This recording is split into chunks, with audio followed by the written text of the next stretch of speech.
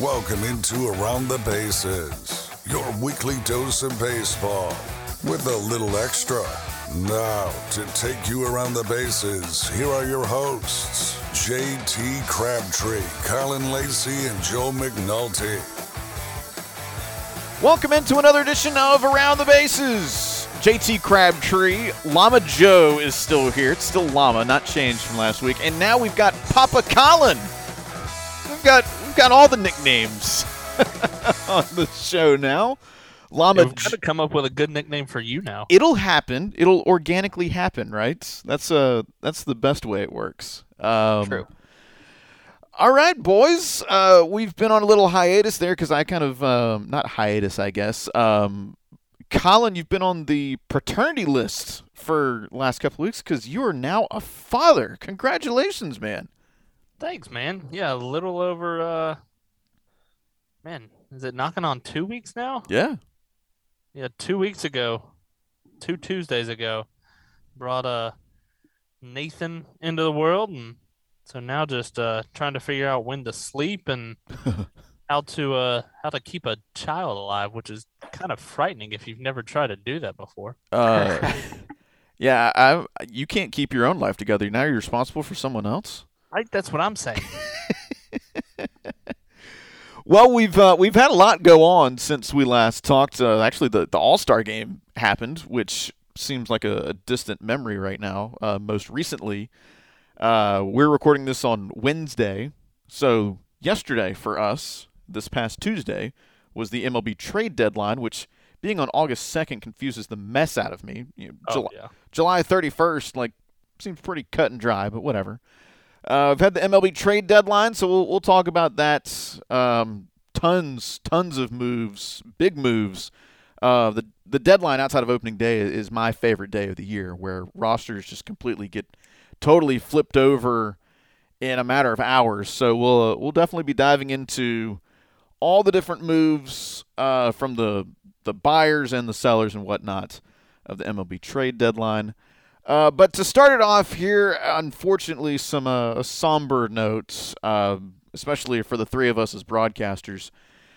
Legendary voice of the Dodgers and really the voice of baseball, Vin Scully, passed away at the age of 94 earlier this week. I know personally for me, I try to incorporate a lot of what Vin Scully does in his broadcast because why the heck wouldn't I? He's the best to ever do it. So I try to incorporate stuff that he does. But man, I mean, this was a gut punch when I heard it the other night, man. Yeah, I mean, there's a lot of different stories, and everybody has been posting on social media the last couple of days of some of the greatest calls, the greatest moments, whatever. And you can have like the Sandy Koufax moment, you can have Bill Buckner, you can have Kirk Gibson. But the thing that I love is, and this was the best part about Vin Scully, of being able to tell a story and somehow magically it fit perfectly into the inning. I saw one yesterday whenever the announcement came that he had passed. He was talking about Madison Bumgarner when he was with the Giants, and was talking about how one time he was on his farm, he saw a large snake and it scared him, and so he ended up grabbing like a shovel and chopped the snake up. Well, he found 2 rabbits inside the snake that the snake had eaten, and found one that was still alive and nursed the rabbit back to health and then released it. And then right as he finished the story, there's the 3rd out. So you can't tell me that there were not times where the baseball gods said, hey, I want to hear the end of this story. Let's have somebody foul off a couple of pitches just to get that story in. Because JT and Joe, having called baseball games, you'll start a story with 1 out and you're like, okay, I got time for this story. And then somebody lines into a double play. You're like, well, okay, we'll finish this when we get back. Yep. And so that never happened to Scully. Never happened. And seeing everybody talk about it on social media the last couple of days, you get to see what kind of person he was.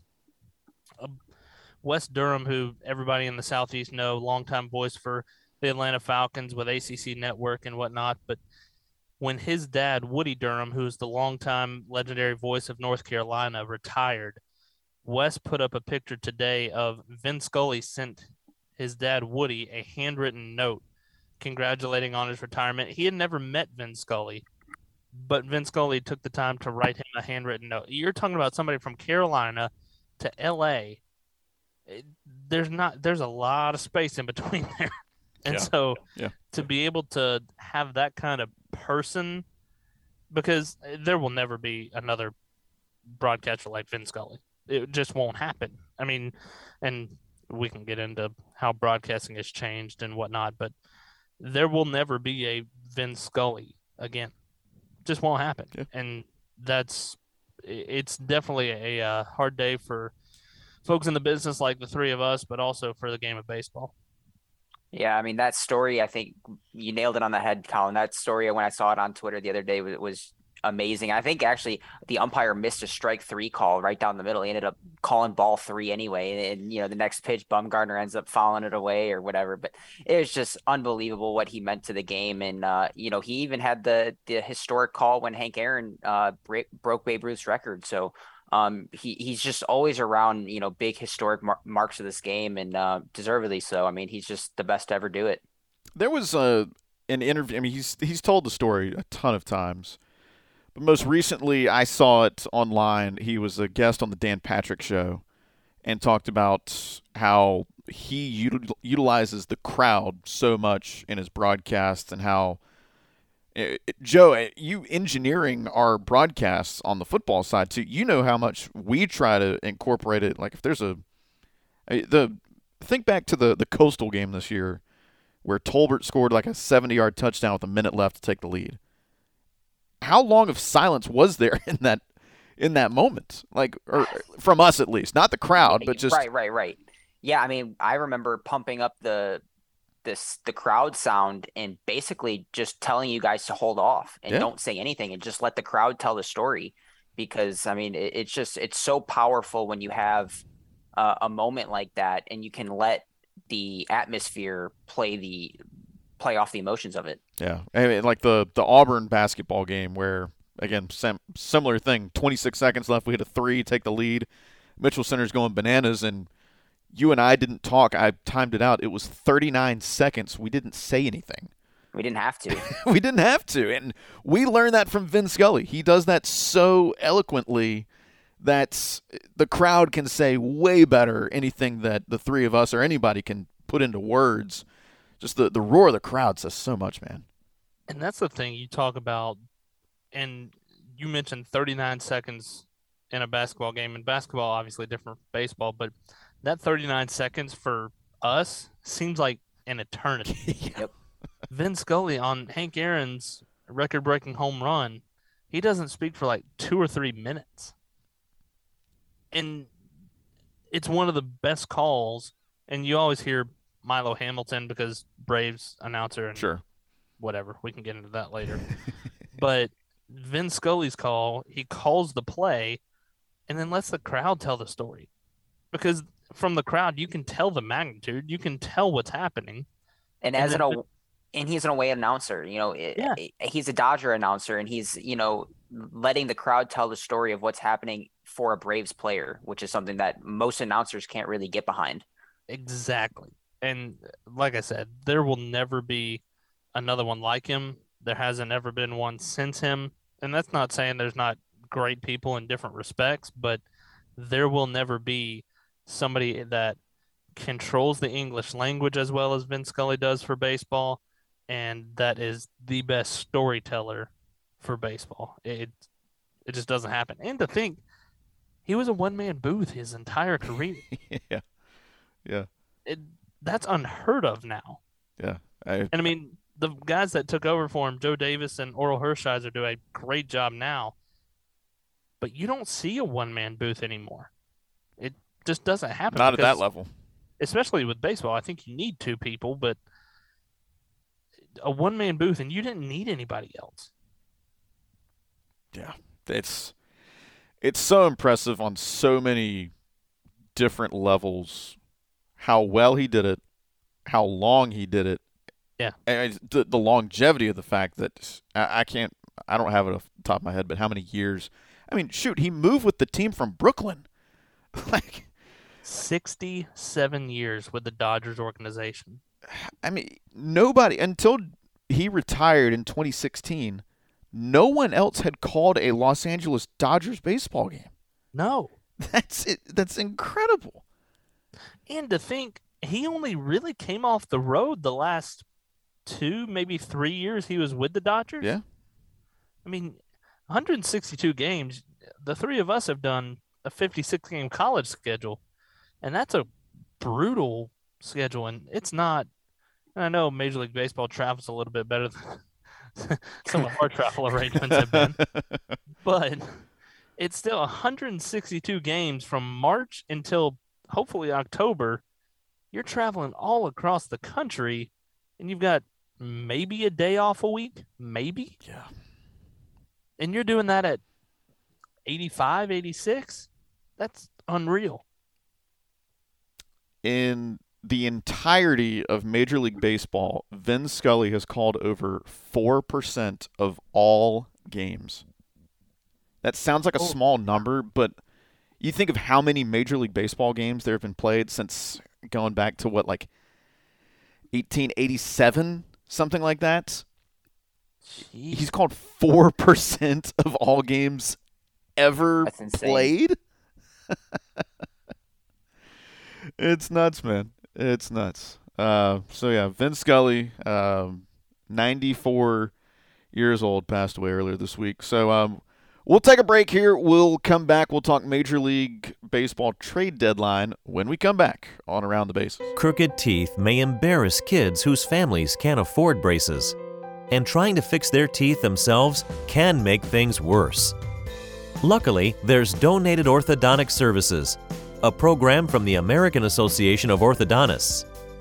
For children and teens who qualify and are matched with a volunteer orthodontist, treatment can be life-changing and help them smile with confidence. Learn more at aaoinfo.org. Welcome back to Around the Bases with JT, Colin, and Joe. Hey, there's the right rejoin. Not the button I hit that you guys will never hear. Welcome back to ATB, JT, Colin, and Joe. All right, let's talk Major League Trade Deadline, and good grief, I mean, we have to start in San Diego because it's a. Let's not. No, we have to. Oh man, this is gonna get me fired up. Dude, okay, so we'll lead with it. Juan Soto and Josh Bell are headed to San Diego from Washington. Brandon Drury goes from Cincinnati to San Diego as well. And then Josh Hader is traded from the NL Central leading Brewers to the Padres. And then Eric Hosmer is shipped out because he didn't want to go to Washington. So they said, fine, give us the teams that aren't on your no-trade list. We'll dump you off on one of those. He goes to the Red Sox, and the Red Sox are buying but selling at the same time. We'll talk about that later. It doesn't make sense. But Juan Soto and Josh Bell is the big splash, particularly Juan Soto, goes from Washington to San Diego for a plethora of high-level prospects from the Padres to the Nationals. Some people are calling this the biggest trade in baseball history. I mean, that's high praise. I don't buy that, but it's pretty impressive the haul that the Nationals got for some pretty big-name guys. Yeah, I mean, I don't know what to think about San Diego because, what was it, 2-3 years ago whenever they made the big moves in the offseason that it was, oh, watch out for San Diego. Uh-huh. It hadn't really fizzled out to a whole lot, but, I mean, they've gotten better, and I think for San Diego, you're hoping this becomes what the big moves at the trade deadline last year for like Los Angeles did when you bring in Trey Turner and folks like that. They're hoping that's what this turns into for them. I don't know if it does. The Josh Hader kind of confuses me like you talked about. And then if you're Eric Hosmer doesn't make a whole lot of sense to me because I've been a Hosmer fan for a lot of his career, but you get all of these guys, the Juan Soto, Josh Bell, Brandon Drury, Hader, and then you're dumping Eric Hosmer. I don't quite understand how that all fits together, and I'm sure it's something on the financial side. You've got to get salary dump and all of that. Well, I think I think what is it? They have like almost $1 billion wrapped up in 3 players. Oh. Yeah, but I don't know. I don't know that I'm necessarily buying San Diego. I mean, they're 11.5 games back in the West. Granted, they're behind the Dodgers, who a lot of people will be 11.5 games back, but I don't know that I'm buying that this is going to take them to the next level. I mean, they're still only playing for a wild card spot. The thing that upsets me the most about that trade was just that the Cardinals weren't able to get Soto. St. Louis Cardinals reports that the reason they didn't accept or have a trade accepted for Juan Soto was only because of one name, and that was Dylan Carlson. The Cardinals did not want to trade up Dylan Carlson for Juan Soto. And I think that's a big mistake because I don't think Dylan Carlson is going to live up to Juan Soto standards of baseball. And you'd basically just be replacing them in the outfield in their respective positions.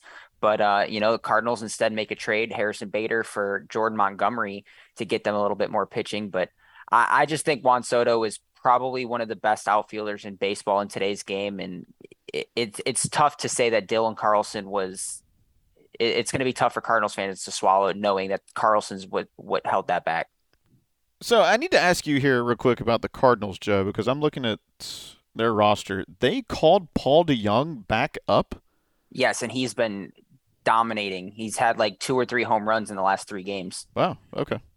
Because I saw Brendan Donovan was not playing as regularly, and I was thinking, why? Makes sense now. Okay. Yep. So back to the trades. You've got going to Washington from San Diego, C.J. Abrams, who's been there.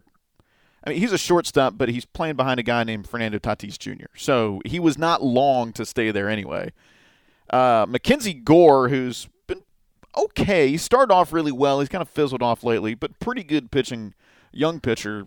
Robert Hazel the third, who's a good prospect. James Wood is a really good outfield prospect. Jarlin Susana is pretty strong, and because Hosmer said no to going to Washington, they needed a new first baseman, so they got Luke Voit now. So Voit will be with the Nationals.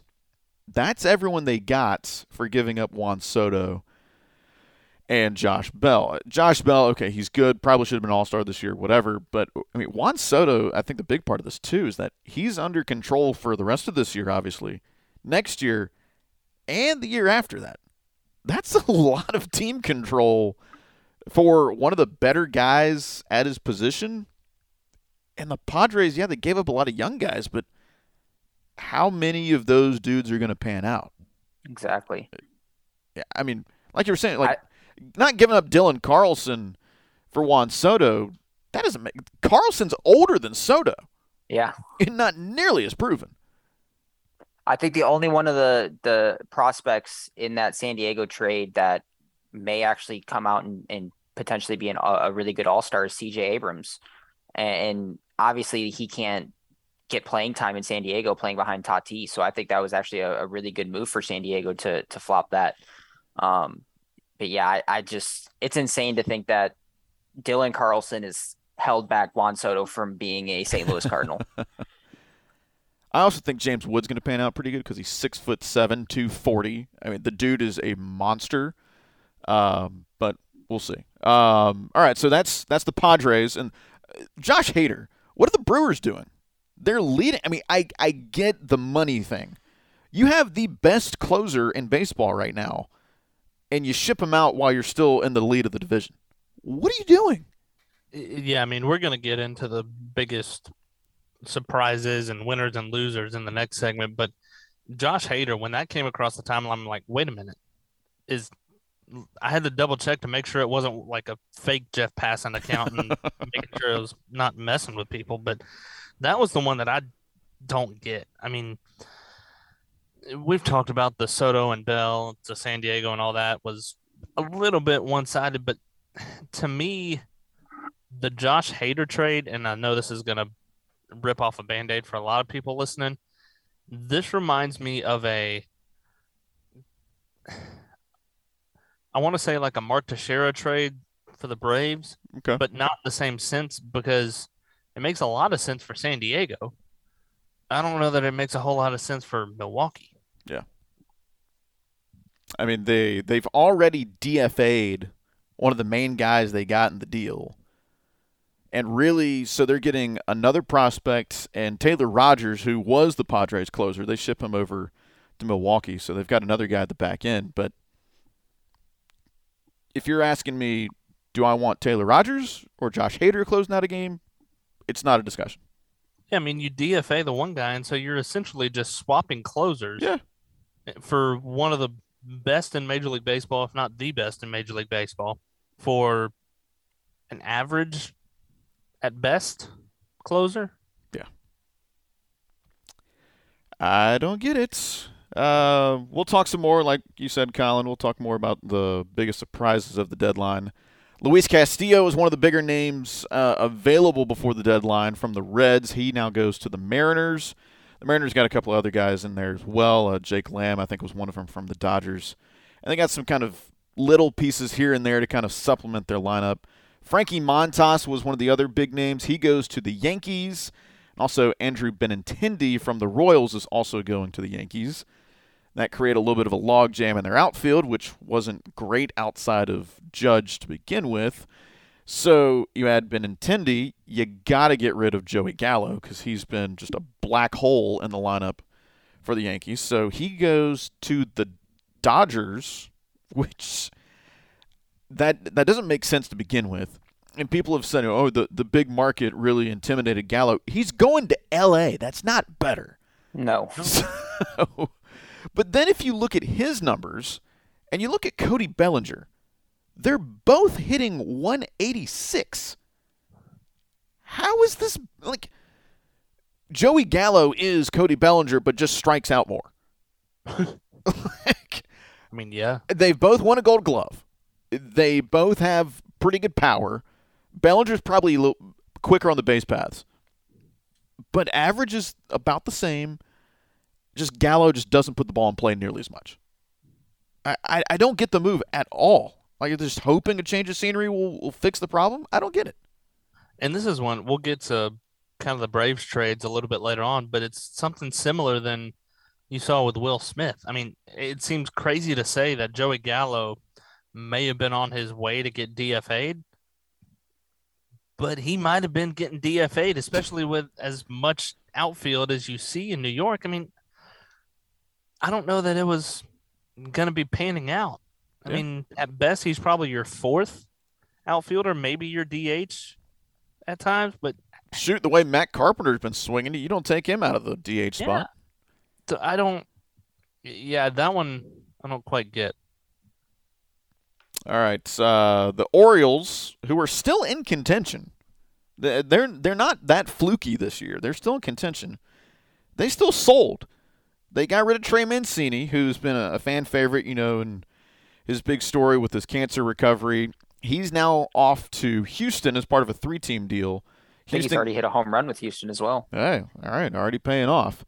And Jorge Lopez, who was the Orioles' lone all-star selection, he was their closer. He now goes to Minnesota to help out the Twins, who are still holding on to their lead in the AL Central over the Guardians. Now, here's the Braves. They swapped Will Smith for Jake Odorizzi from the Astros. From a Braves perspective, that's great. I get like 15 years on my life expectancy because Will Smith is not going to give me a heart attack anymore. So you get rid of him. You get some starting pitching help. You get some back-end help with the closer for the Angels, Iglesias, coming over. And then Adam Duvall is out for the year with a wrist injury, so you need someone who can hit lefties well, and Robbie Grossman from Detroit has mashed lefties with an OPS over 900 against left-handed pitching, so he comes over from Detroit. You don't really give up anything. I mean, Jesse Chavez has been good, but okay, he's like 39, and he's a journeyman. Okay, that's fine.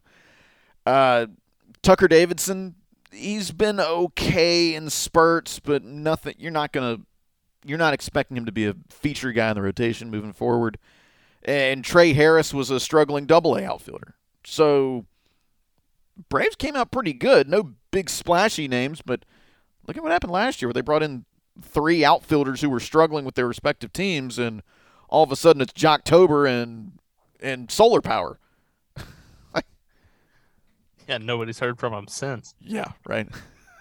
No, I mean, I really like what the Braves did. You knew that the Braves were going to make some kind of moves to try to jump the Mets here in the next couple of weeks, hopefully jump the Mets in the next couple of weeks. I really like the Will Smith for Jake Odorizzi. Will Smith, as great as he was in the postseason and in the World Series, it was just a different story this year for Braves country, and I know Braves fans were pretty happy to see Will Smith back in Houston. Yup. I've been a big fan of Odorizzi for a while. Been a fan ever since he was with Minnesota when he first came up. I think he's somebody that's got a really good mix of what he does and a really good idea of pitching. And I think when you put him with Kranitz, he's going to be somebody that is going to be a Jock Peterson, a Jorge Soler from last year, where a new change of scenery, it starts to click.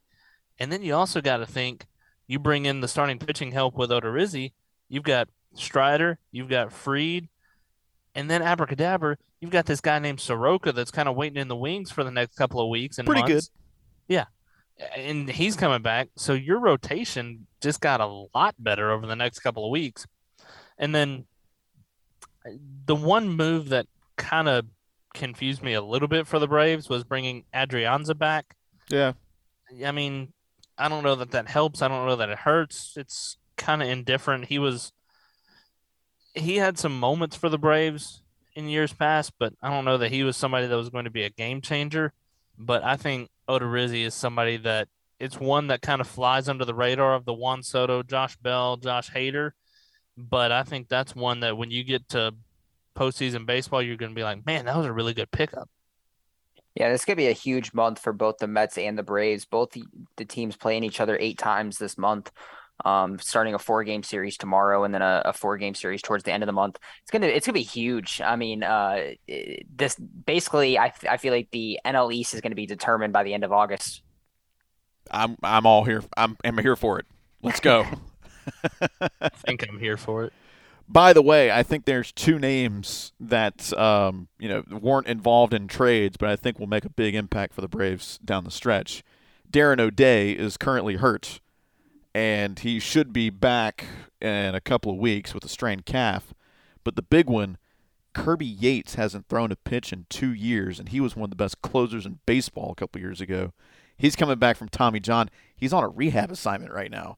And that dude's close to being back on a major league mound. That's pretty exciting that he's going to be added on top of everybody else the Braves added to the bullpen. You get a Darren O'Day back. You get a Kirby Yates back. You get a Mike Soroka back. And then you add Odorizzi. You add Iglesias. You've already got a Kenley Jansen, and he's been kind of weird this year. Yeah. But that's a pitching staff that, on paper, can take you a pretty good distance. And folks have been concerned about Spencer Strider's innings and whatnot. You got Soroka coming in.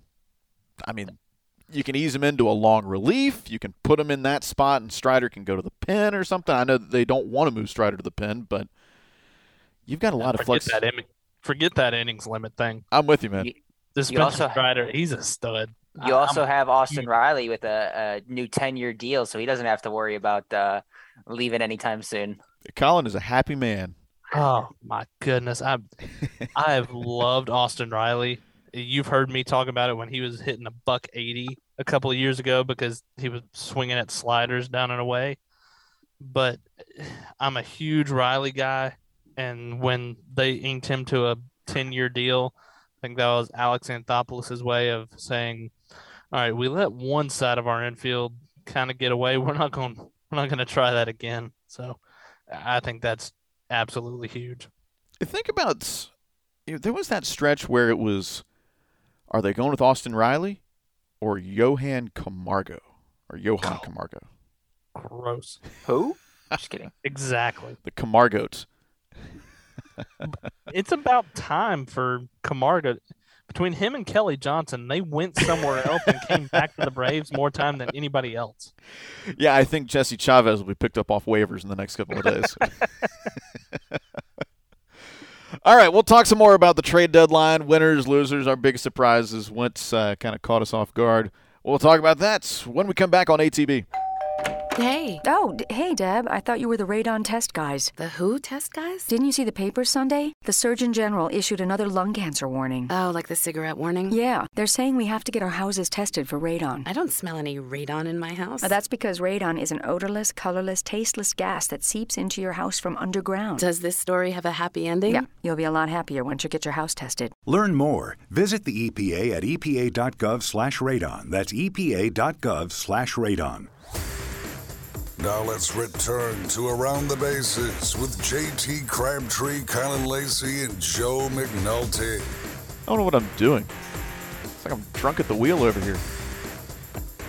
Hey, it's only episode 4. We'll get it, by episode 7. I don't know if it's the 2 weeks in between the episodes, but I have hit every wrong button, and then the recording, I messed something up, and it's recording in the middle of a file, or in the middle of the previous segments. If this sounds garbage while you're listening to it, blame me. Okay, let's continue our talk here on the MLB trade deadline. Winners and losers, biggest surprises, guys. What kind of caught y'all off guard when business was closed on August 2nd? The thing that kind of jumped out to me, because as y'all have learned over the last 4 episodes now, I'm a little odd. No. I know, Shocking for everybody, but I'm a little no, odd. Hold on, Joe. Hold on. No. You're a little weird. Hold on. Let's. Breaking news: Papa Colin Lacey is weird. I've been waiting to use the breaking news button for a while, so there it is. So after the trade deadline, everybody always talks about the big names. The thing that I go and look at is what prospects got shifted and who got what prospects. We talked about it a little bit last segment, but kind of glazed over it a little bit. But the Orioles ended up being sellers, even though they're still very much in contention for a wild card spot in the American League. Yeah. But it makes a lot of sense if you look at it. How many Major League debuts have the Orioles had this year? There's been a bunch. And you get so many different, especially on the pitching side, high-level prospects coming in. You look at a guy like Seth Johnson coming in from the Rays in the Mancini deal, somebody that has been really high on a lot of people's bucket list. McDermott coming in from the Astros in that 3-team trade with Mancini. They got 3 or 4 different guys, Cade Povich as well, coming in from the Twins for Jorge Lopez. There's a lot of high-level pitching talent that could be in Baltimore as early as the end of the year. But I think going forward, you're going to look back and say this trade deadline was absolutely huge for the Orioles' success. And you haven't been able to say Orioles' success very much over the last decade. But this is going to be huge for the Orioles' success going down the backstretch. There's a lot of really good prospects that, again, on the pitching side especially, that the Orioles brought in and were able to lock up for a couple of years now. I'm looking up and down this roster right now for the Orioles. One, I did not know that Brett Phillips had been picked up by the Orioles. Apparently, that just happened. That was the last trade in the deadline. So is he? I know he was DFA'd. So that was the last thing Through the Rays. Yeah, that was the last thing that happened. Gotcha. Okay. And then also, I did not know that Rougned Odor was only 28 years old. I didn't know Rougned Odor was still playing. Yeah, I thought after he punched Jose Bautista, that was the last game he played. There's a Colin. You know what I'm about to refer to. There's a place in Arlington, Texas called the Grease Monkey. Yes. And there is a picture on the wall up there that's very much clear as day is Rougned Odor slamming Jose Bautista, Joey Bat's face with his fist. It's fantastic. It's you can't miss it. Rest in peace, Josh Sowers.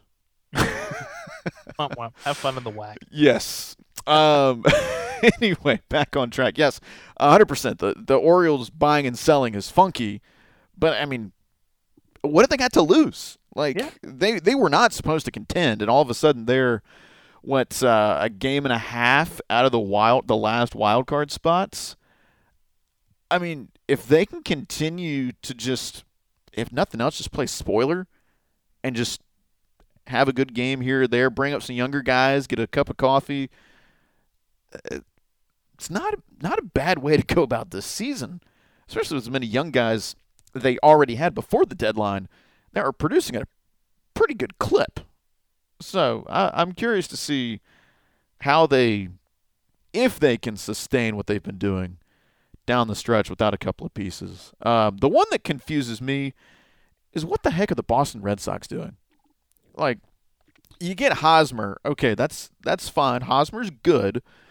It's a good move for Hosmer because he was going to get dumped off on the Nationals, and he still has, I think, 3 more years left on his big deal he signed with the Padres. So he's going to be stuck in just perpetual suckage with Washington for the next couple of years. So now he goes to the Red Sox. You know they're always going to compete. The Red Sox will never rebuild. Red Sox Nation will not take a habitual losing team. But they get him. Then they acquire Tommy Pham, which, okay, Reds are selling. That's fine. But then they trade out Christian Vasquez. Also, they trade him to the team they were playing that day, which it's so dumb. Like, why would you do that? He was taking batting practice. Yeah. When he found out that he was being traded. And, like, did you see the video of the Red Sox PR? Like, he didn't know what was going on. Yeah. And then the reporters swarm him, and he's like, I guess I got traded. How do you feel about it? And then, like, PR just grabs him and pulls him into the dugout. Yep. Like, it's insane. It's so weird. Like, how does someone not meet him when he gets out of the cage? Hey, man, we got to talk to you real quick. Have they not seen the movie Moneyball? Like, get Jonah Hill to stand next to the cage and get him in there. Vasquez is gone too. Yeah. I mean, I don't get what the Red bizarre. Sox are. I don't get what they're doing. Like, if you're going to sell, do it full out. But if you're going to buy and try and stay in contention, then bring the pieces in you need. Don't do both. Yeah, you're basically just kind of staying stagnant at that point. Yeah. And I think Boston is kind of on that line of, yeah, they're still in contention. They're 3 games out of the wild card, but it could be a piece or two that make you fall way out of contention or make you have that jump up. And so when you make moves that go both ways, you're almost pulling on different sides of rope. Speaking of Eric Hosmer earlier, how about Luke Voit getting the short end of the stick in that whole situation? I mean, because Eric Hosmer says no to go to Washington, Luke Voit ends up getting shipped off to Washington. And, like, if anyone lost this trade deadline, it was Luke Voit. He's like, come on, Eric. You're right. He could have stayed in San Diego. That is the weakest strongman I've ever seen. Luke Voit. Yeah. I mean, the dude is jacked. And the most homers he's ever hit in a year are 22, and that was during the COVID-shortened year, wherein he somehow finished 9th in MVP voting with the Yankees. Weird. Because baseball makes so much sense. All right. That's that. I think that puts a bow on the deadline for the most part for us. We'll come back. You know, we've got nicknames for you guys on the show with Papa Colin now and Llama Joe, which Llama Joe is great. Joe, I've gone full in on Llama Joe. I have changed your profile picture and changed your name in my phone. That's fine. I'm here for it. Nicknames are a part of baseball, and so we'll talk about our favorite nicknames. Not a draft this week, but just a rundown of list of the best nicknames in baseball when we come back on Around the Bases. Hello, I'm Marissa Jarrett Winoker. Performing on stage takes mental and physical preparation. But the one thing I never thought to prepare for was cervical cancer. 91% of cervical cancers are caused by the human papillomavirus, or HPV. The good news is, there are vaccines that can protect you or your children from cancer. I survived my cancer, but you can stop cancer before it starts. Talk to your doctor and go to thinkaboutthelink.org to learn more. This is Around the Bases. Now, to take you around the bases, here's JT Crabtree, Colin Lacey, and Joe McNulty. I did it. I hit the right button. Yay! Yes. I get the gold star for 5 seconds until I hit the wrong button again. It is inevitable. Welcome back to Around the Bases. You can catch a new episode every week on iHeartRadio, Apple Podcasts, Google Podcasts, and on Spotify as well. We appreciate y'all tuning in for what is the 4th episode of Around the Bases. Our previous 3 episodes, we've done a draft where we've taken turns going 1, 2, 3, picking our respective favorites, bests, whatever. Telling you where to get nachos inside stadiums. It's true. Mark it down, folks. Exact locations. Because whenever I go to the South Side for a White Sox game, I know where to get some bacon on a stick now. Exactly. This week we're changing it up just a list. It's time for the rundown. The best. What a play by Machado. The worst. And what in the world? And everything in between. Lord have mercy. You have got to be kidding me. It's time for the rundown. All right. This week, our favorites, we're just rattling off just some good old nicknames all time in baseball. We'll stick to our order, but it won't. Don't worry, it won't affect the draft that we have next. So you're not like forfeiting your 101 this week. I have to preface that now because I think if I had done that, that would have given me the first pick in the next draft. Right? It would have been rigged, and probably still is. Probably still is. All right, Colin, why don't you start us off here? Some good old baseball nicknames. There's so many just, I don't want to call it iconic because that seems a little bit overstating, but so many just really good nicknames. And it always seems like the pitchers get the best nicknames. Oh, yeah. And being a old soul, being an Atlanta Braves fan my entire life, got to start off with Phil Niekro. Everybody called him Nuxie for the knuckleball. That, whoever came up with that is fantastic in my book. Yeah. All right, Joe, what have you got? So growing up in the Chicagoland area as a kid, used to watch this guy all the time. Every single game he'd hit a home run. It seemed like the Big Hurt, Frank Thomas. I think it just seemed like anytime he came up to bat and he hit a home run, it wasn't just a little wall scratcher. It was a 400-foot bomb, and that's why they called him the Big Hurt. I went through a list and just found like someone else did the work for me and compiled a bunch of different nicknames and whatnot.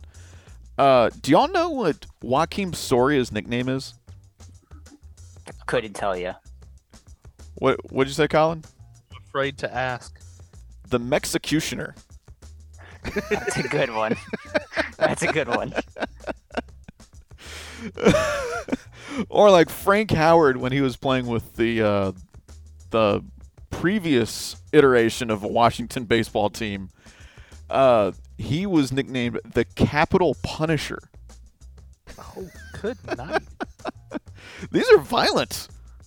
But I always liked when and it seems odd for me to like somebody that played with the Phillies, but Shane Victorino, the Flying Hawaiian. Yes. Flying Hawaiian, yep.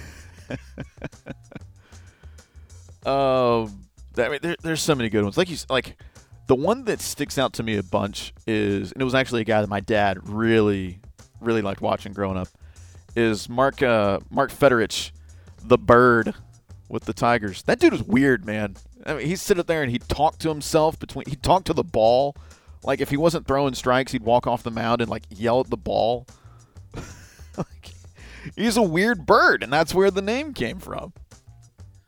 One that kind of relates more to us being on the broadcasting side, but Bob Uecker, Mr. Baseball. Yeah. Or Harry Doyle. Yeah. Another really good one that kind of came up in a World Series game not too long ago, back in I think 2013 or so. Kung Fu Panda, Pablo Sandoval. Yeah. I think that's a real good one, especially with the way he runs around the bases. I think it fits perfectly for him. Braves legend, Pablo Sandoval. There was one that I'd never heard before, but Hall of Famer Luke Appling, he was good friends with a guy that I worked with in the Sunbelt Summer Collegiate Baseball League up in Atlanta. But Luke Appling, when he got towards the end of his career, they would call him Old Aches and Pains.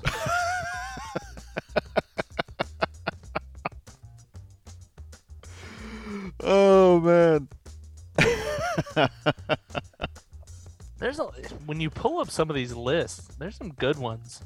There's some really good ones. I mean, like... And you got to go back to the Sandlot. I mean, the Sandlot has the best one, Babe Ruth, the great Bambino, you know? I think that's probably the most iconic go-to nickname in baseball if you had to just pick one. His name, what he's known by, Babe Ruth. Babe, yeah, right. Babe is a nickname. And then the Bambino, the Sultan of SWAT, like... Yep. The Colossus of Clout. It's like you just run through all of them. Oh, it's so good. So good. Joe, you should know this guy, Mark Zebchinski, the lefty relief pitcher. Scrabble. His name, literally, it's said Zebchinski, spelled RZEPCZYNSKI.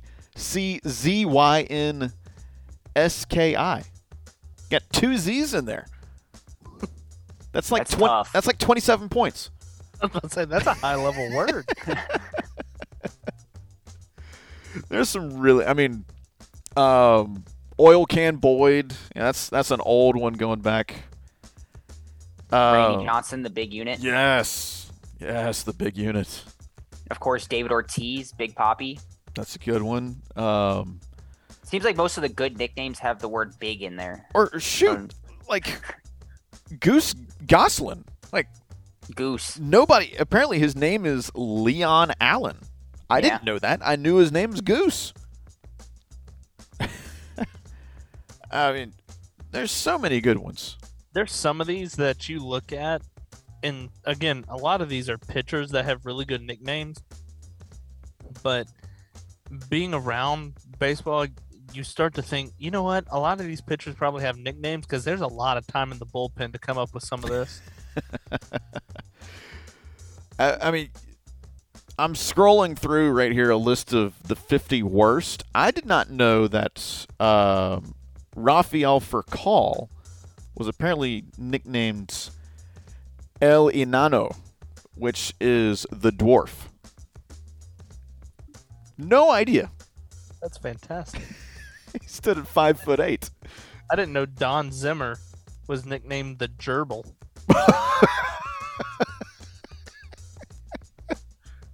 Or how about Mordecai Brown? Oz. 3 fingers. Mordecai 3 Fingers Brown. He only had 3 fingers.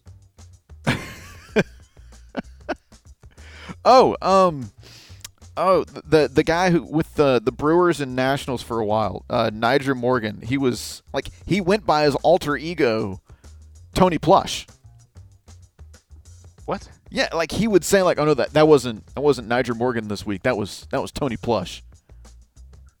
Niger Morgan had some.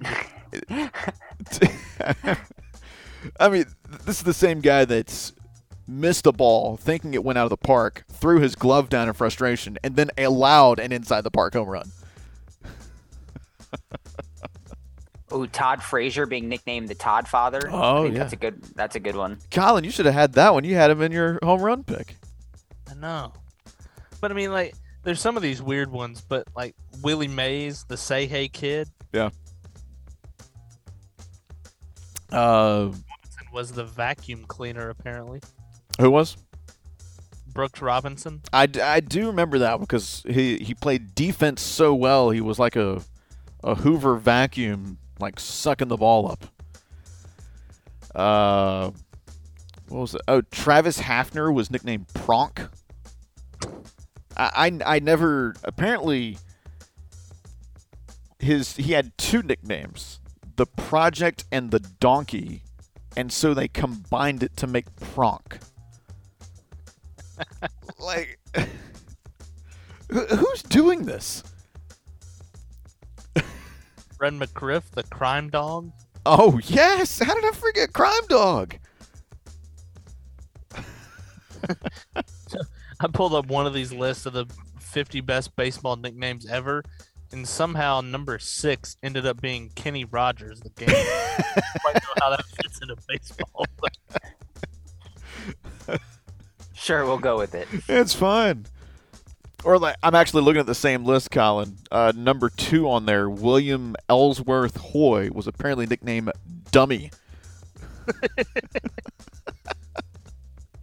Or Harry Davis was apparently nicknamed Stinky.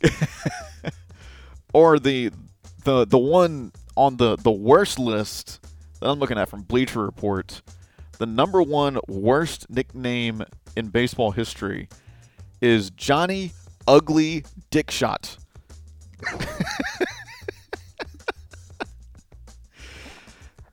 Well, all right then. That poor guy. What a childhood he must have endured. Yeah, middle school was not kind.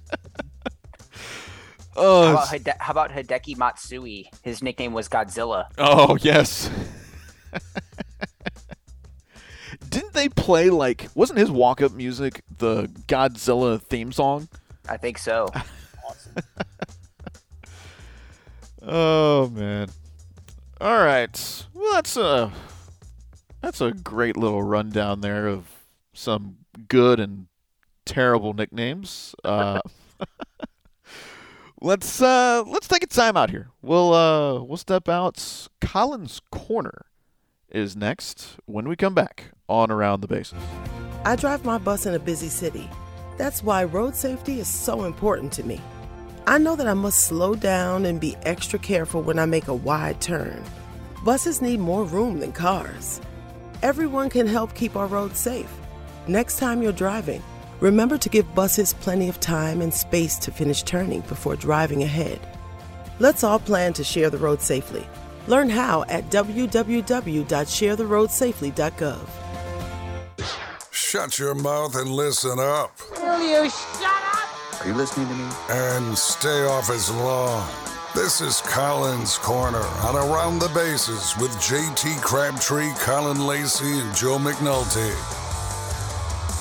Back here on this week's edition of Around the Bases, Colin Lacey alongside JT Crabtree, Joe McNulty joining you here from various locations, Mobile, Statesboro, right around the Nashville area. But this week's edition of Colin's Corner, we talked about it a little bit earlier, how the MLB draft has happened since the last time we joined you, and I had one ready, but then I had to go and have a child, and so we didn't have an episode last week.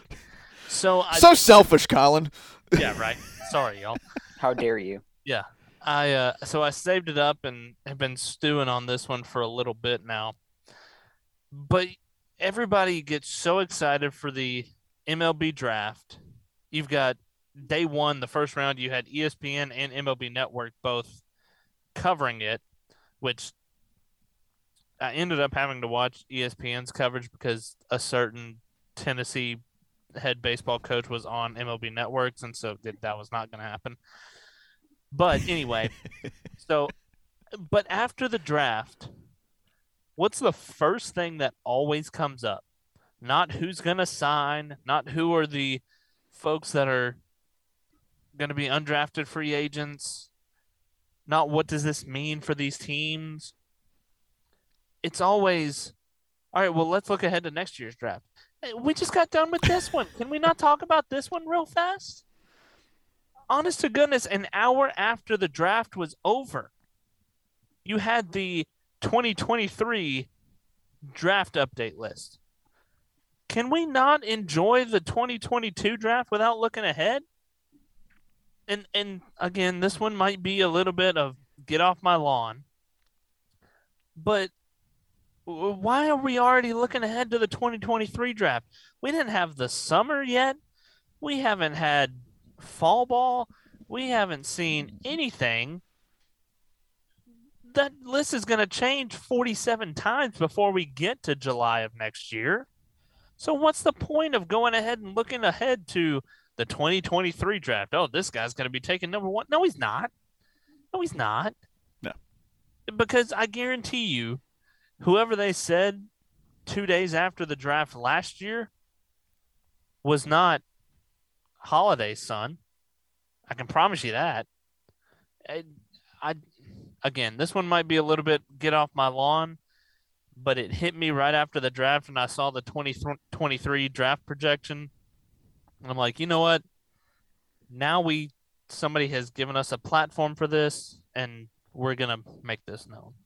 Well, especially with a sport like baseball, it's one of those games where injuries play such a big role. I mean, one pitcher goes and has a Tommy John surgery that ruins his potential first round draft pick. Like it's a sport that there's too many variables that can happen throughout a college baseball season, a high school baseball season, that it's not like basketball. Basketball, you could predict just based off of talent alone.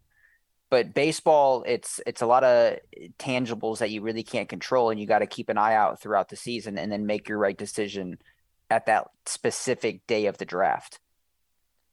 I mean, like you said, Colin, most people, even in the spring, didn't have Jackson Holliday as the number 1 overall pick.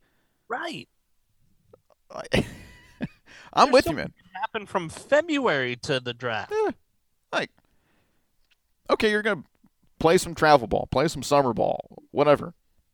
You've still got your fall workouts and your actual, season up ahead of you. No, I'm with you, man. That's, if you want to get off my lawn, that the big voice guy says, shut up and get off my lawn. There you go. Yeah, and when David Lee says it, that's pretty much gospel. It's gospel. All right. Yeah, it's not the longest rant I've ever had or will have, but I was going to say, don't worry, there's still time for you to go off on something. There's some good ones still stuck in the hopper. We got a long way to go. We got a long way to go. And, it's funny, you bring up the draft stuff. In our next segment here, we'll talk a little bit more about the MLB draft. We'll talk about that next on Around the Bases. If you're talking, they will hear you. Why are we getting killed like this? Kyle's not here. Got caught drinking beer in the park a couple of nights ago. Really? Yeah. 0 tolerance. He's out for the season. Harsh. Hey, he knew not to drink. We've made that clear to all of our kids, right? No, not really. Bill, if we don't tell them what we expect and why they shouldn't drink, how are they going to know? Talk. They hear you. For more information, visit underagedrinking.samhsa.gov. Welcome back to Around the Bases with JT, Colin, and Joe. Welcome back to Around the Bases. You can follow the show on social media, on Twitter at ATB_show. You can submit a question if you like. Shoot us a DM, comment on our Facebook page. Just search Around the Bases. It'll pop up on there. You can email us, atbradioshow@gmail.com. Ask us a question. Give us a segment idea, a draft idea, whatever. We'll take it. We had some great interaction a couple of weeks ago. Appreciate you folks sending it in, and hopefully we'll have some more moving forward. Let's shift back to the Major League Baseball side real quick. And Colin, in your Colin's Corner segment, you were talking a little bit about the draft there. It's funny you bring that up because I wanted to ask, the last 2 weeks of Major League Baseball have been the MLB draft from the 17th to the 19th of July. The All-Star week and weekend, whatever you want to call it, officially starts the 18th, but really it's the Friday before when you've got like the prospect games and then the future game, you've got the celebrity stuff and whatnot. And then we just wrapped up the trade deadline August 2nd. Alex Anthopoulos during the Braves TV broadcast, Tuesday night, right after the deadline, he said, like, I haven't slept in 2 weeks because we went from the draft to the All-Star game, and this last week and a half, I've been trying to figure out how we're going to put the roster together for the rest of the season. His family's up in Canada because they knew they weren't going to see him for the next 2 weeks.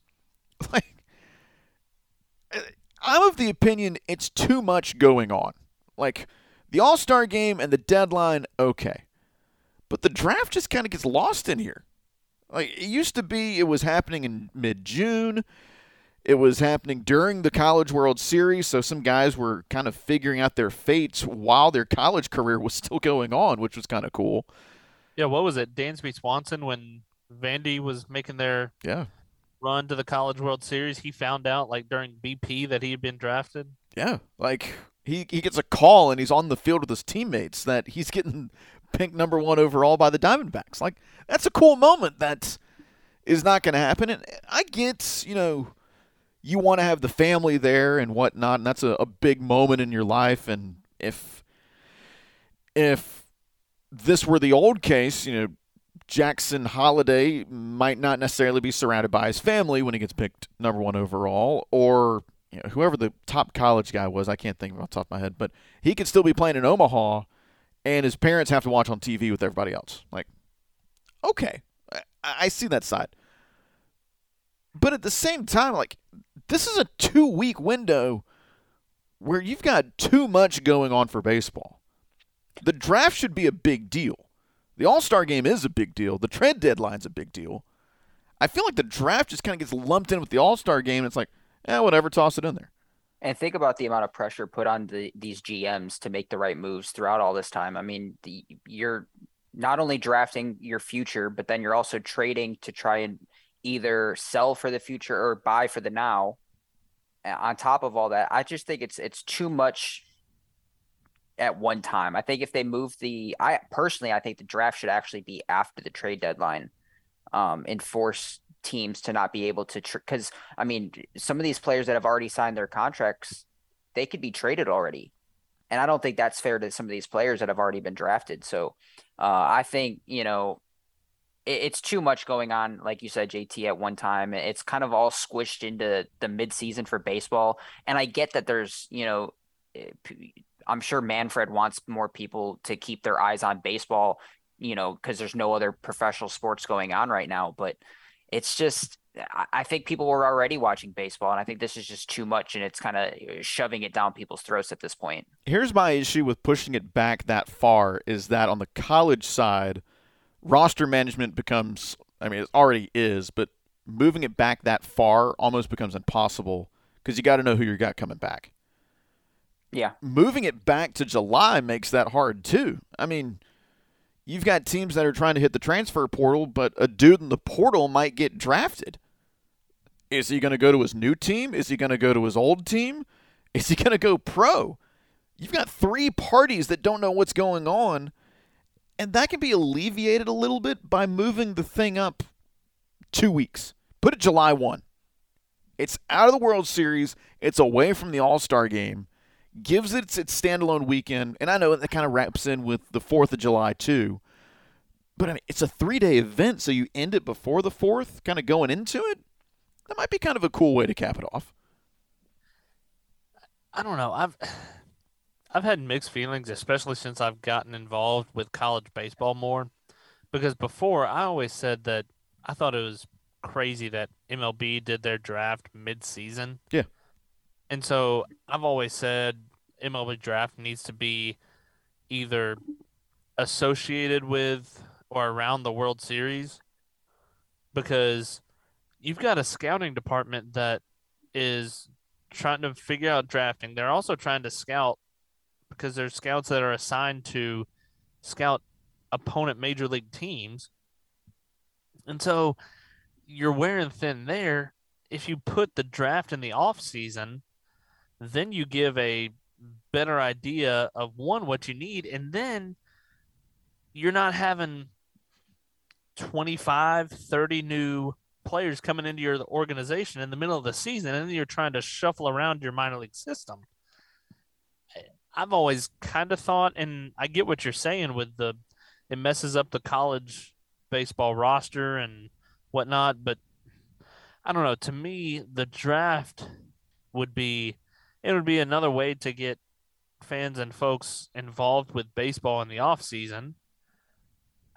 I like the draft moving to the off season, and then I think if you've got the All-Star week and the trade deadline relatively close together, that's not a huge deal, but the draft is what really throws the kink in the chain.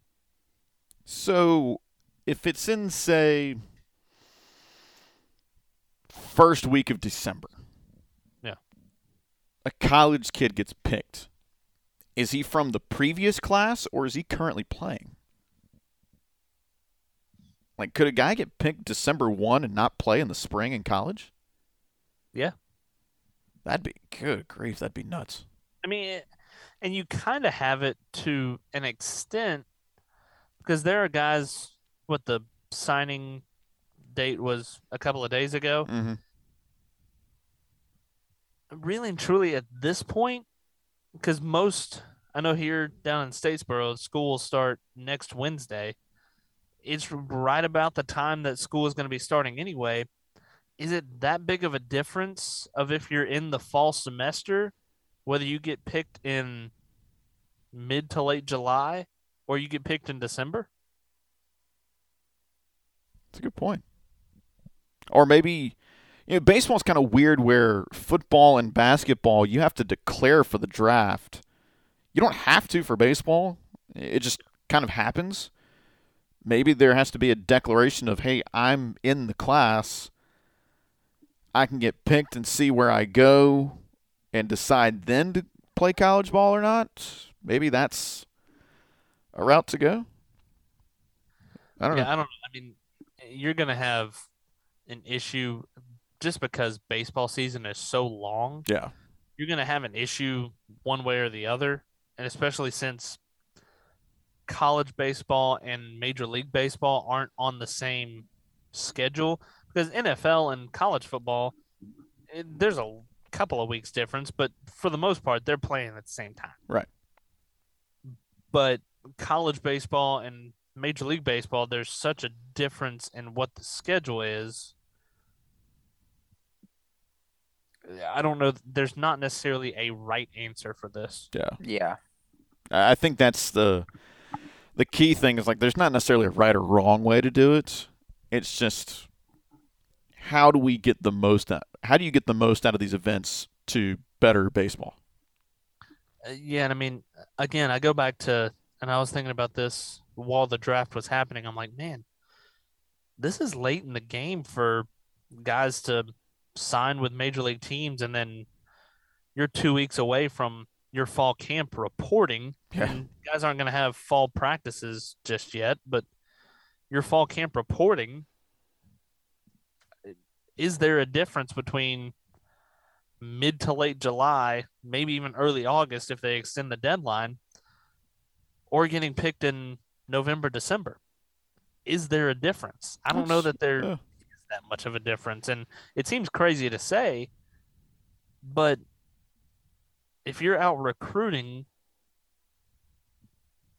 there's not a whole lot that really changes from the middle of July to August, middle of August, whenever your teams report for school in the fall semester. There's not a whole lot that really changes. And I think a lot of it will change if NCAA changes the transfer deal and the transfer window for college baseball. Again, I don't know. There's not a right answer that makes everybody happy, but it's just a matter of what promotes the game. And I know different folks have different opinions on that, but it's just a matter of what's better for the game and the collective side of it. If you ask Rob Manfred, it's pie slices in the infield dirt. Yikes. Yeah, and he himself selecting folks for the All-Star game. Yeah. I think, excuse me, I think you're right, Kyle. They need a little Manfred nameplate on the back instead of their own name. Yeah. Ooh, that'd be good. Still haven't gotten over that. All righty. Well, let's move ahead. We'll step out of the batter's box, so to speak, here. And Joe's got us. Joe's hot sauce. When when we come back on Around the Bases. You can join in the mission to remember our fallen heroes, honor those who currently serve and their families, and teach younger generations about the value of freedom.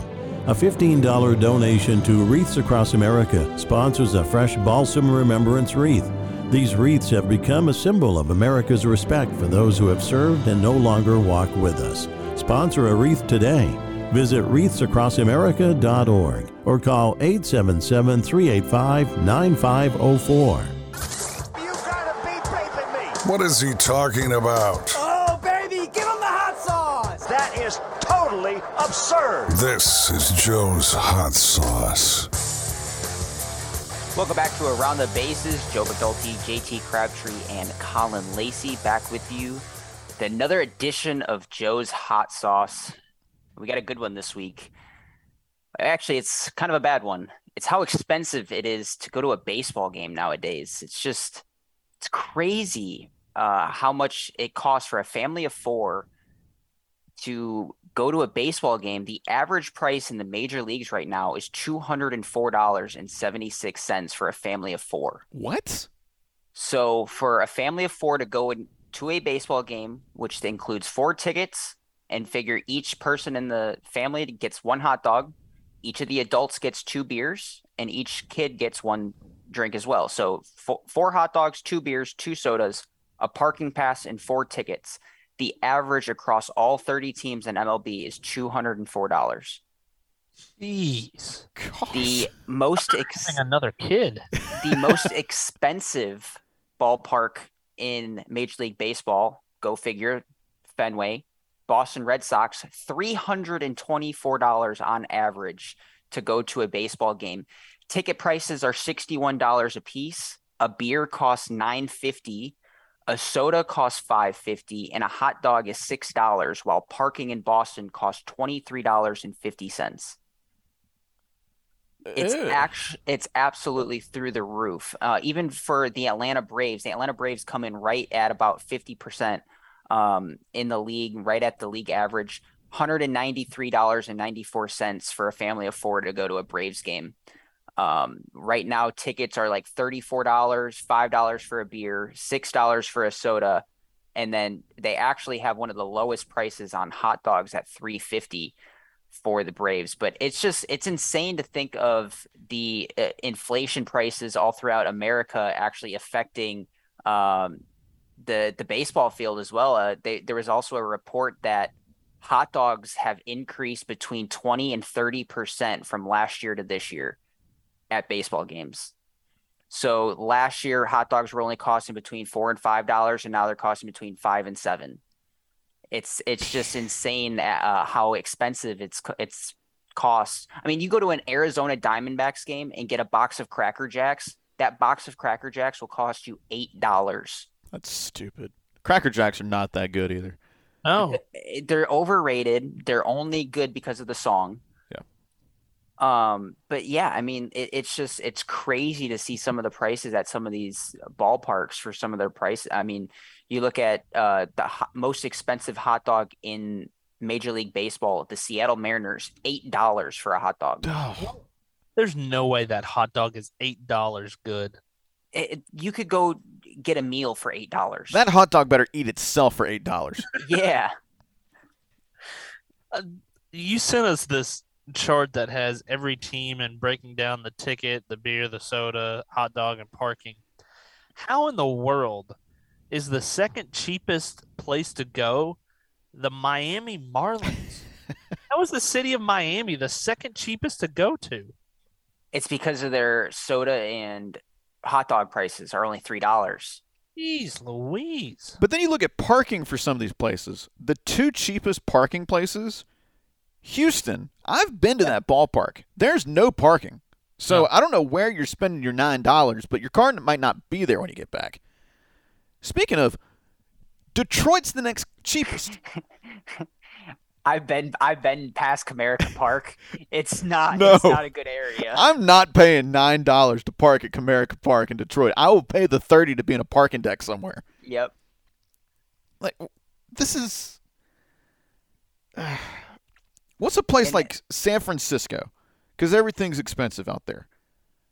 So $9 for a beer, $6.50 for a soda, $7.50 for a hot dog, $28 to park. Yeah. And so I actually found on thehustle.com they took the averages from 2022 and they compared them to averages from 1960. So ticket prices in 1960 were $1.91. Now they're $35. Back in 1960, one beer cost 35 cents. Oh. Now the average is $6.87. A soda was 18 cents. It's now $5. A hot dog cost 35 cents, and it's now up over $5. And parking only costs 25 cents. So, did I hear you right? I can get a hot dog and a beer at the same price? Yes. Oh, man. So we're going to be in trouble. In 1960, a family of four to get parking, 4 hot dogs, 2 sodas, and 2 beers cost $10.35. In today's day and age, it costs $204. Wow. $190 difference. Wow. It just hurts to think about. Colin, you've got a kid now, so Nathan's going to be going to a bunch of Georgia Southern games for free using your credential, right? Yeah, we're going to a lot of Diamondbacks games. Yeah, that drive's just a hop, skip, and a jump away from Statesboro, Georgia.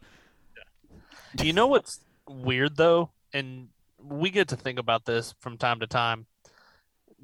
Think about this. The most expensive place was Boston, like you talked about.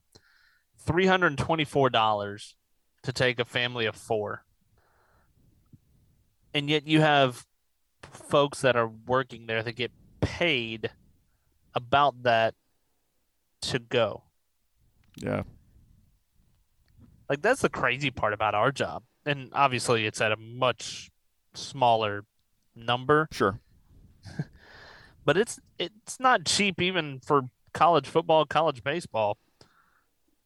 And yet we just kind of bebop in there for free. Somebody gives a parking pass that we just walk in. Complain when the free food's not there before kickoff. Right. Like, we complain when the chicken's not done, when we're ready to eat pregame. When the barbecue's cold. Yeah. Jeez Louise. We're horrible people. Oh, no doubt. I don't know that we needed that to tell you. Oh, man. That's a good one, Joe. That is a great one. That's really good. When you put it in like you know going to any ballpark you're going to spend some cash, but put it in perspective like that of how across the board crazy it is. And figure, I mean, even minor league ballparks, it's the same thing. I mean, yeah. I went to the Nashville Sound game not too long ago. I think tickets were relatively cheap. They were like $10 or $15. And, and those were really good seats. They were like second or third row. But then a beer still costs $7. A hot dog still costs $4.50. So it's just so expensive nowadays to go to a game. Yeah. Think about people that have season tickets. Like, you're going to 81, and obviously a lot of people don't go to all 81 home games, but you're probably going to at least half of those. Yeah. 40 games, you're paying, and it's probably cheaper when you've got season tickets, but between 40 and 80 times, you're paying $200-$300. Jeez Louise. Must be nice, huh? Yeah, no right? doubt. One day. We'll get there. If you would like to support Around the Bases podcast. Oh man, that's a good one, Joe. Nicely done, man. Let's hey, we'll take a time out. We're wrapping it up here, I think. Let me it's the home stretch next. Man, we just flew through this episode this week. I guess we'll put a bow on it when we come back on Around the Bases. Did you get a call or message that mentioned Social Security that made you feel threatened or scared? That is not the Social Security Administration. Social Security will not threaten you, press you for personal information, or demand instant payment. Social Security does not accept payments by gift card, prepaid debit card, internet currency, or by mailing cash. Criminals use these forms of payment because they are hard to trace. Don't fall for it. Hang up, ignore them. Report this criminal activity to oig.ssa.gov. Produced at U.S. taxpayer expense. Money's worth. Goodbye. Look at this baby. Wow. That ball is gone way up there. Oh, my. She is gone. Acuna sends us home happy. Rounding third and heading home. This is the home stretch. Apropos that Vin Scully's call of Kirk Gibson's homer in the World Series added in there on our rejoin of the home stretch. Wrapping up episode 4 of Around the Bases, JT, Colin, and Joe. We've talked a lot of deadline, and let's throw one more in there. He's the most traded man in MLB history. Previously, 3 times over? Now the Braves reliever Jesse Chavez. He's been traded 10 times in 15 seasons. How has Jesse Chavez played 15 seasons of pro ball? He's not that good. He's a journeyman now. He's been moved around, not individual teams, but he's been moved around more than guys like Octavio Dotel and Edwin Jackson. Oh. It's ridiculous. How much swag does he have to have? How much stuff has he donated? No joke. Well, here we go. Well, I don't know. Maybe I'll get traded back to him. I guess I put it in the back of the closet. I was about to say, at this point, he just kind of boxes it up until he gets traded back. Yeah, I mean, he's played for the Braves on 3 different occurrences now, and they've all been trades. None of them have been by choice, so he might not even like Atlanta. And none of them have really worked.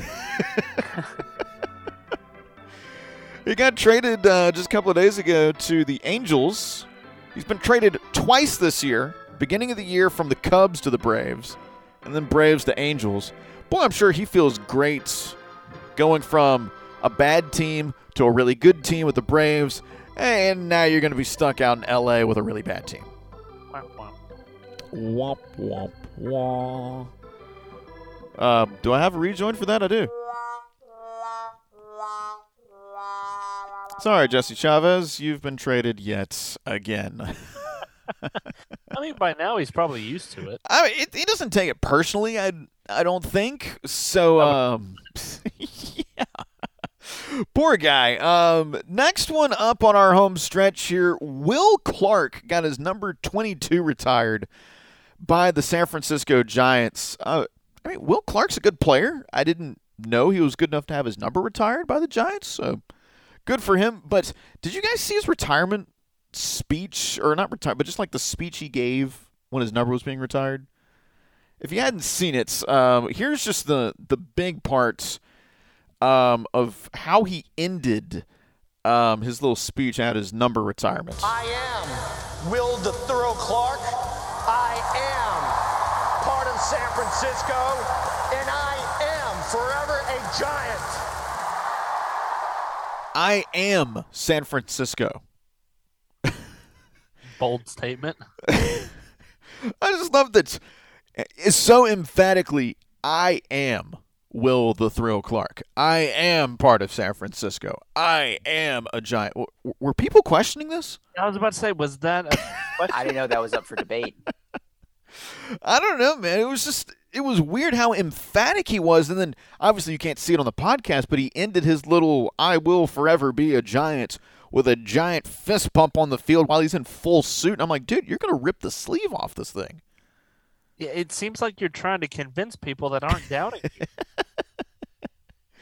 He's trying to go for like a super iconic moment in sports history, and I think he just failed at it. I think so, too. I mean, there was part of that ceremony, his former teammate with the Giants and now member of the broadcast crew, Mike Krukow, he actually told a story of the first time he met Will Clark. This young kid from Mississippi State runs onto the mound when he's struggling, and he said, hey, if we're going to win this game, you got to play better. It's like, yeah, no joke, man. Thanks for the motivation. It's like I heard a coach one time at like one of the preseason media days say, if we have to stop losing in order to start winning. And it's like, wow. Huh. You know what? You're right, coach. You have figured it out. That is indeed the secret. Congratulations. You got it. Yeah. All right. So that's Will the Thrill. Congratulations to him. Number 22, retired by the Giants. How about minor league baseball? There was a high A team with the Twins, the Cedar Rapids Colonels, not like military colonels, but actually spelled phonetically, unlike Colonel. David, like colonels. Yes, David Festa, right-handed pitcher for the Colonels, allowed 3 straight singles in the top of the 3rd inning and proceeded to pick off all 3. As a right-handed pitcher, how bad are you on the base paths? You got picked off 3 times by a righty. Yeah, and that's 3 different people. At some point, that first base coach just has to say, hey, stand here. Hey, just 1 step off. No secondary, nothing. And watching it, the first 2 batters had such a big lead that when the pitcher went and picked them off, they immediately took off for second base and got thrown out at second. You would think that, 1, after the first guy got thrown out, you wouldn't have as big of a lead on first base. But 2, that even if the pitcher did try and pick you off, you wouldn't immediately run to second because they just got the last guy. I know in college ball, the first base coach really just collects all the gear. I mean, I know there's more to it, obviously, but from the outside, Jeff Cordy's going to just murder me. In Wofford. And Woff, yeah. And our now third base coach, Corley Reynolds over here at South. He coached first the last 2 years.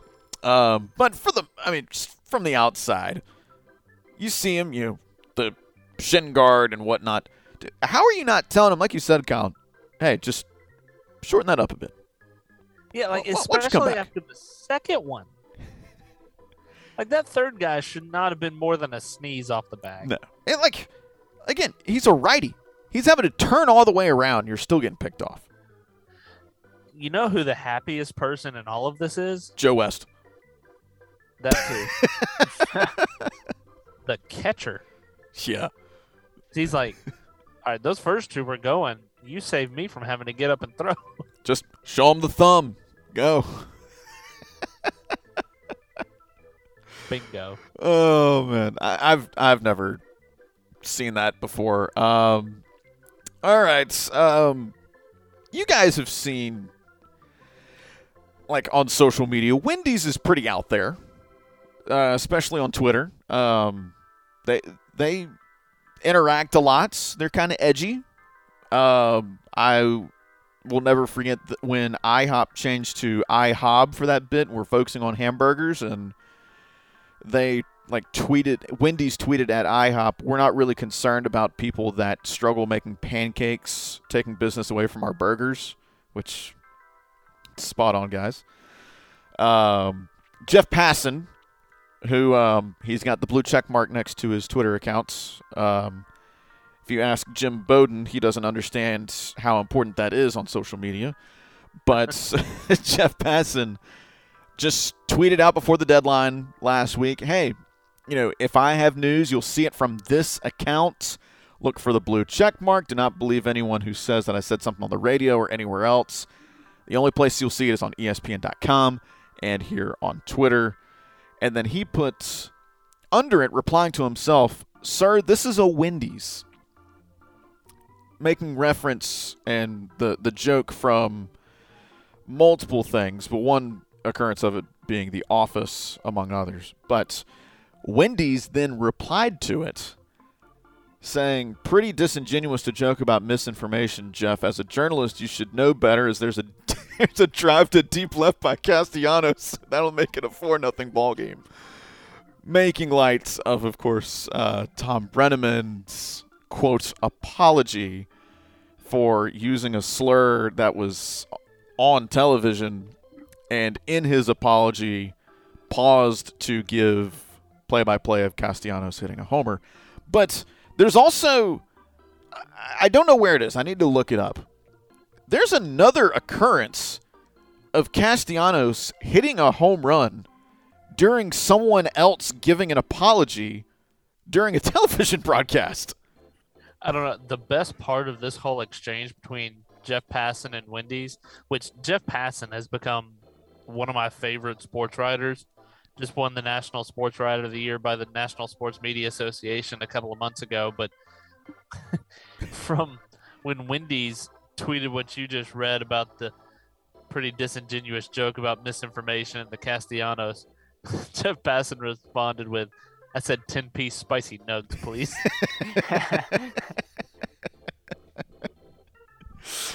What people want. Yes, 100%.